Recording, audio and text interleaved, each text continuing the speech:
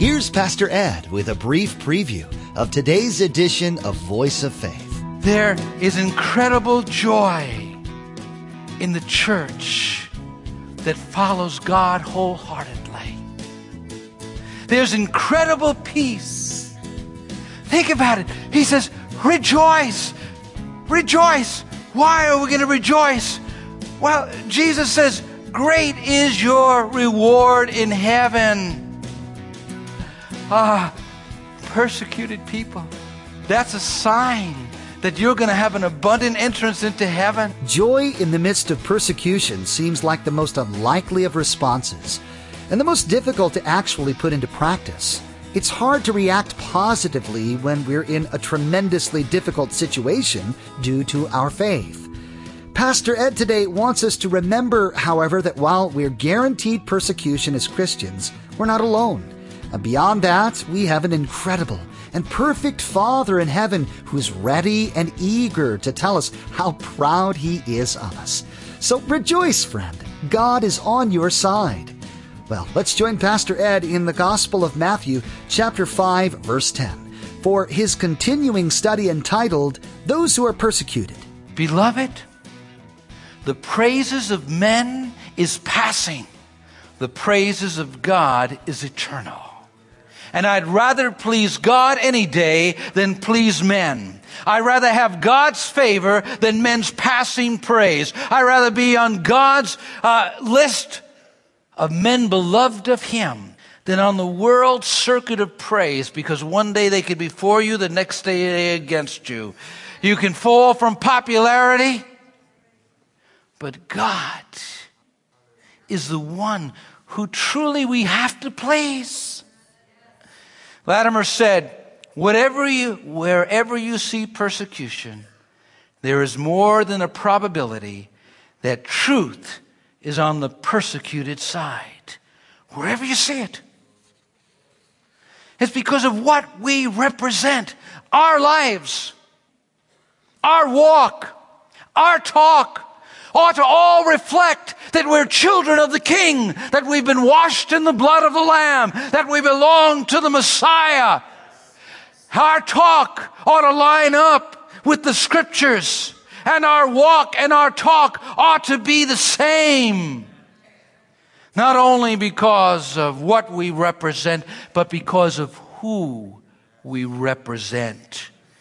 And in Matthew 5:11 it says, blessed are you when people insult you, persecute you, and falsely say all kinds of evil against you because of me. The best man history ever saw was Jesus. And the religious world and the political world joined hands to crucify Him. If we are going to walk in His footsteps and be like Christ, is our story going to be any different? If Jesus Christ were to appear today, if He were to walk among us today, do you think the reception would be any different than He received 2,000 years ago? No, the world hasn't changed. They would take Him, they would crucify Him, they would reject Him, they would despise Him. And the more and more the church looks like Jesus Christ, the more and more the world will reject the church. That unsettles us. But listen to Jesus' words. If the world hates you, keep in mind that it hated me first. Now, if you belong to the world, it would love you as its own. As it is, you do not belong to the world. But I have chosen you out of the world. That is why the world hates you. Remember the words I spoke to you. No servant is greater than his master. If they have persecuted me, they will persecute you. Savonarola, one of the great preachers in church history, stood like a mighty prophet in the city of Florence, decrying the sins of the clergy, decrying the sins of the political arena. And he would preach Sunday after Sunday against the sins of his culture. They became angry with him. The church and the political arena conspired to kill him. The bishop took him by the hand and said, "Thus I exclude thee from the church militant and the church triumphant." To Latimer's response, "From the church militant thou mayest, but from the church triumphant thou canst not. That does not belong to you." The last they heard from him as they burned him at the stake was this: "My Savior, though innocent, willingly died for my sins, and should not I willingly give up this poor body out of love to him?" A Christ-like life attracts attention, and it also attracts resentment.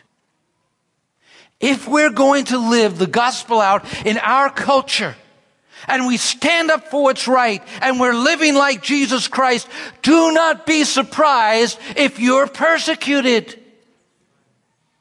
Do not be surprised.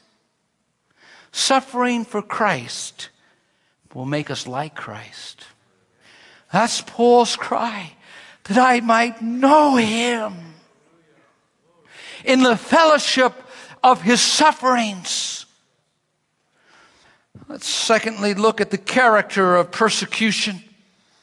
There's, according to the scripture, verbal persecution. Blessed are you when people insult you, persecute you, and falsely say all kinds of evil against you. Now, today we're living in the aftermath of the Great Awakening.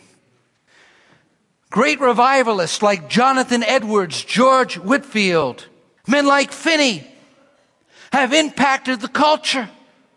And so because of their ministry, the culture was more accepting of Christian values. But as we enter into a post-Christian era, we will see a rise in persecution against true believers. We will see a rise in persecution against those who follow Jesus Christ. Count on it. It will happen. It's true of history, and it will be true of our country. As a believer in Jesus Christ, you can expect, as we move further and further from God, those who are like God are going to be pushed and persecuted. We don't want the 10 Commandments in the courtroom. Let's take the name of God out of the pledge. Let's remove prayer from our schoolrooms. Let's call that judge, was it Judge Moore, a fanatic. We need men like him, who will not care what the world says, but will care what God says.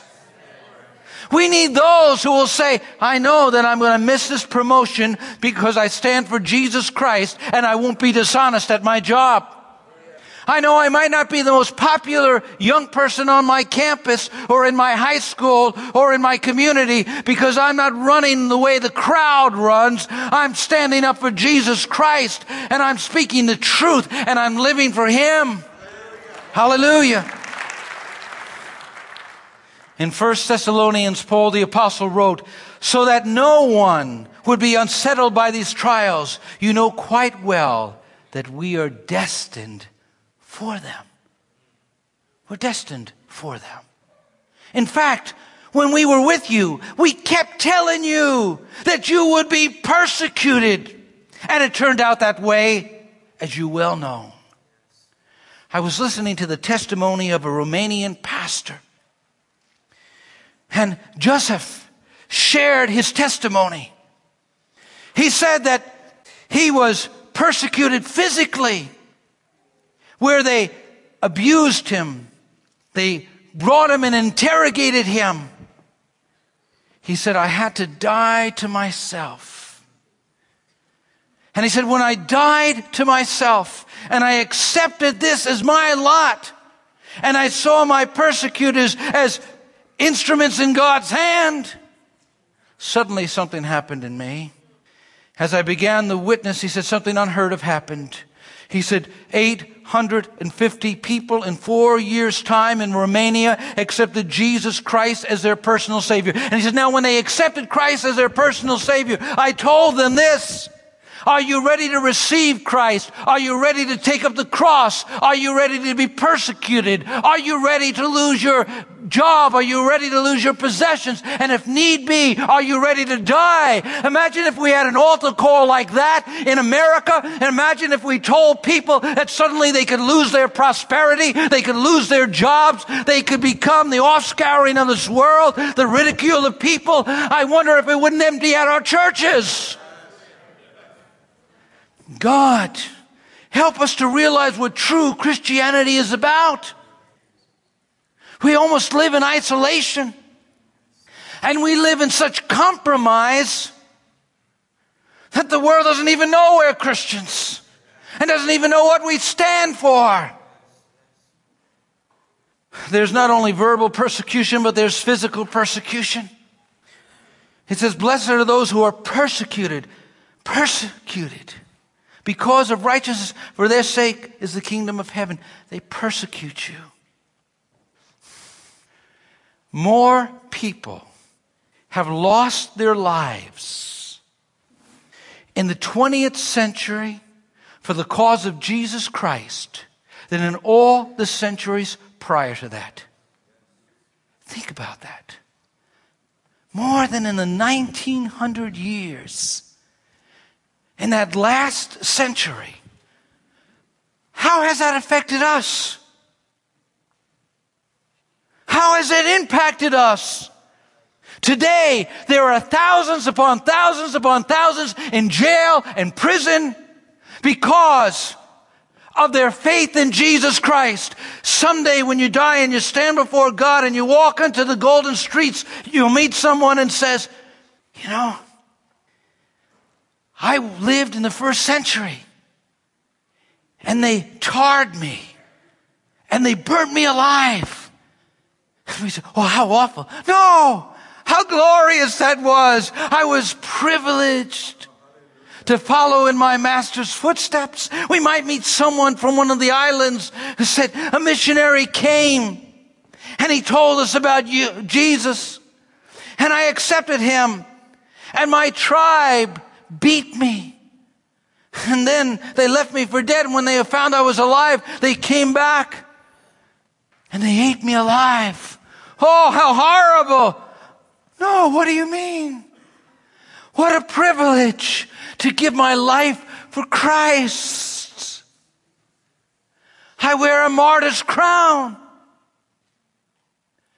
Let me ask you, did you give that missionary could come and tell me? What did you suffer? Beloved, as believers in Jesus Christ, we cannot take Christianity and water it down. I'm afraid as a church and as a community in America, we've done that. Hebrews 11:36-37 says this. Some faced jeers and flogging, while still others were chained and put in prison. They were stoned. They were sawed in two. They were put to death by the sword. They went about in sheepskins and goatskins, destitute, persecuted, mistreated. Now you might expect Jesus to say to us, grit your teeth, be patient, just plow through it. He says something completely different. He says, rejoice. Rejoice. Yes. Be glad. Be glad. Well, let's see why. The compensation for persecution. Blessed are those who are persecuted because of righteousness, for theirs is the kingdom of heaven. Rejoice and be glad, because great is your reward in heaven. For in the same way they persecuted the prophets who were before you. For those who follow this way, E. Stanley Jones said, do not merely bear pain, nor escape it, or submit to it. They use it. They rejoice and are exceeding glad in spite of it. There is incredible joy in the church that follows God wholeheartedly. There's incredible peace. Think about it. He says, rejoice. Rejoice. Why are we going to rejoice? Well, Jesus says, great is your reward in heaven. Persecuted people.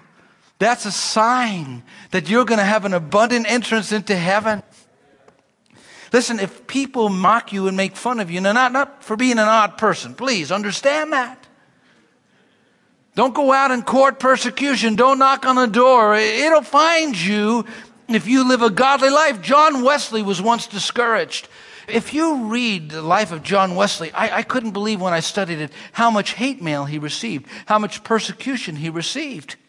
And one day he was discouraged. He was on a horseback. He was traveling to preach somewhere. And he says, God, it's been 3 days since I haven't been persecuted. Lord, is something wrong? So he got off the horse, he knelt down, and he prayed. And he began to pray to God that search his heart, make sure his heart was right. And some guy heard him from over in the bushes. He took a stone and threw it at John Wesley. It missed him. John Wesley got up and said, oh, thank you, God. Everything's right between you and me. What do we do when we suffer for righteousness' sake?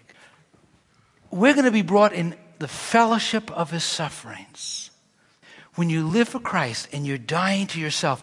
I said at a funeral the other day, I said, every year I gather together with a number of people in our church and we do a dress rehearsal for their funeral service.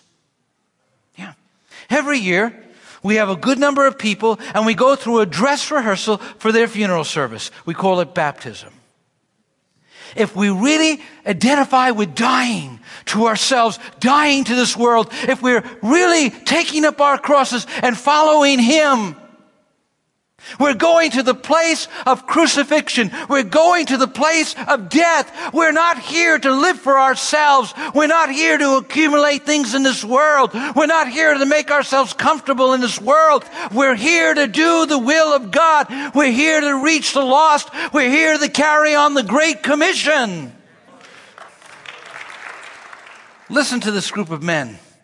They called them in and they flogged them. They beat them. And then they ordered them not to speak in the name of Jesus. And they let them go. And they left rejoicing because they had been counted worthy to suffer disgrace for the name. Who are they? Acts chapter 5 tells us they were the apostles.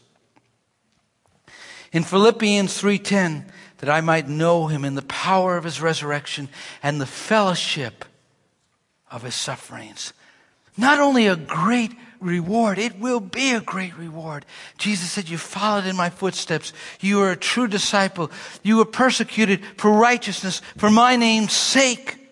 You suffered insults. They passed you over for a promotion. They talked behind your back. They laughed at you.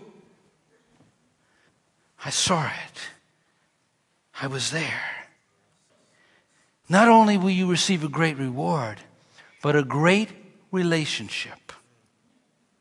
A great relationship. So they did to all the prophets that were before you. When we suffer for Christ's name's sake, why do we rejoice? Because those who have gone on before us, we're in that, as it were, great line of the hall of faith. Those heroes of the faith who were persecuted. I think of Abel, who was murdered by his brother Cain. I think of David, who was hounded and haunted by Saul. I think of Daniel, who was hated by the jealous enemies. I think of Stephen, who was stoned to death. I think of James, who was slain by the sword. I think of Paul, who was persecuted. You know, it's an interesting thing. Those people who are persecuted, that generation often tries to push them down. But once they're dead, they raise them up. They persecuted Jeremiah, didn't want to hear his words, but then they said he was one of the great prophets of the Old Testament. Amos came with a message from God They said, where are you coming from? You don't have credentials with us. He said, I know I'm not the son of a prophet. I'm not according to your ecclesiastical system. I was just a farmer. I was just a herdsman. But God came and he gave me a word. And Amos boldly declared the word. And what was his reception in Israel? Out of Israel, go back to where you came from. I think of Martin Luther King Jr., how he was hated and persecuted in his life. And those who lived during that time know some of the persecution he suffered. And now we name our streets after him and our schools. Think about Abraham Lincoln. Ever studied the life of Abraham Lincoln? While Abraham Lincoln was alive, people mocked him, ridiculed him, called him a dummy, just treated him terribly. But when he died, he was considered one of the greatest presidents that we've ever had, if not the greatest. They rank him with Washington. See, Jesus said that you're going to be in that line of prophets. You're going to be standing there with Jeremiah, with Isaiah, with Paul, with Amos. So every time someone sneers at you, you stand up in class and say, you know, I don't believe in evolution. I believe in the great creator of this earth. And they laugh. In gym class, they talk about health and they talk about morality. And you say, well, no, I believe what the Bible says. And they snicker. At your job, you say, listen, I don't believe in what you're calling, a lifestyle of homosexuality, and you're labeled as a bigot and intolerant, and they look at you, just be of good cheer. You're in a great company. You're in a company that reaches back to the very beginning of time. And God says, great, great, great is your reward in heaven. And you have a relationship to a great cloud of witnesses. Hallelujah. Hallelujah. The way of this world is to praise dead saints and to persecute living ones. The way of this world is to praise the dead saints and persecute the living ones. In some homes, there's persecution going on. A woman decides to follow Jesus Christ. Her husband's upset because she's no longer indulging in worldliness, and she's persecuted at home. It's amazing. A person on drugs suddenly gets saved and gets Christ in their heart, and their life straightened up, and the family says, don't get that religiosity. Persecution is real. As I bring the message to a close, put your life up now against the mirror of His Word. When's the last time anybody was offended at you? Not because of bad breath or body odor. Not because you were obnoxious. Not because you misused your employer's time. But because you really stood up for righteousness and you identified with Jesus Christ. One of the indicators that we're living a beatitude type of life is that the world won't applaud us, but they'll boo us. The Beatitudes in Matthew chapter 5 is one of the most well-known portions of Scripture in the whole of the Bible. In this text, Jesus talks about loving our enemies, fasting, and properly judging. Each day here on Voice of Faith, Pastor Ed will be teaching through the Beatitudes. Thanks for joining us today. You've been listening to Voice of Faith, the radio ministry of Dr. Edward Jones of Faith Assembly in Poughkeepsie, New York. Now, we want to encourage you to log on to voiceoffaithradio.com and spend some time getting to know us. There you can find today's message. The only thing you need to remember is today's date. Again, to stay current with what's being broadcasted here on Voice of Faith and to access the archive of messages, log on to voiceoffaithradio.com. Or if you'd like, you can always give us a call. Our phone number is 845 845-462-5955. That's 845-462-5955. Well, that's all the time we have for today. We invite you to join us again for the next edition of Voice of Faith. On behalf of Pastor Ed, Faith Assembly, and the entire production team, we want to say thank you for joining us. And come back next time for another edition of Voice of Faith.